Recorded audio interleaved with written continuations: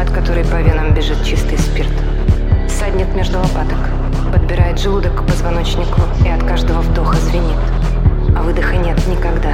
Выдох — дым, любви, хрупкой, как ноябрьская слюда на луже с бензиновым золотым.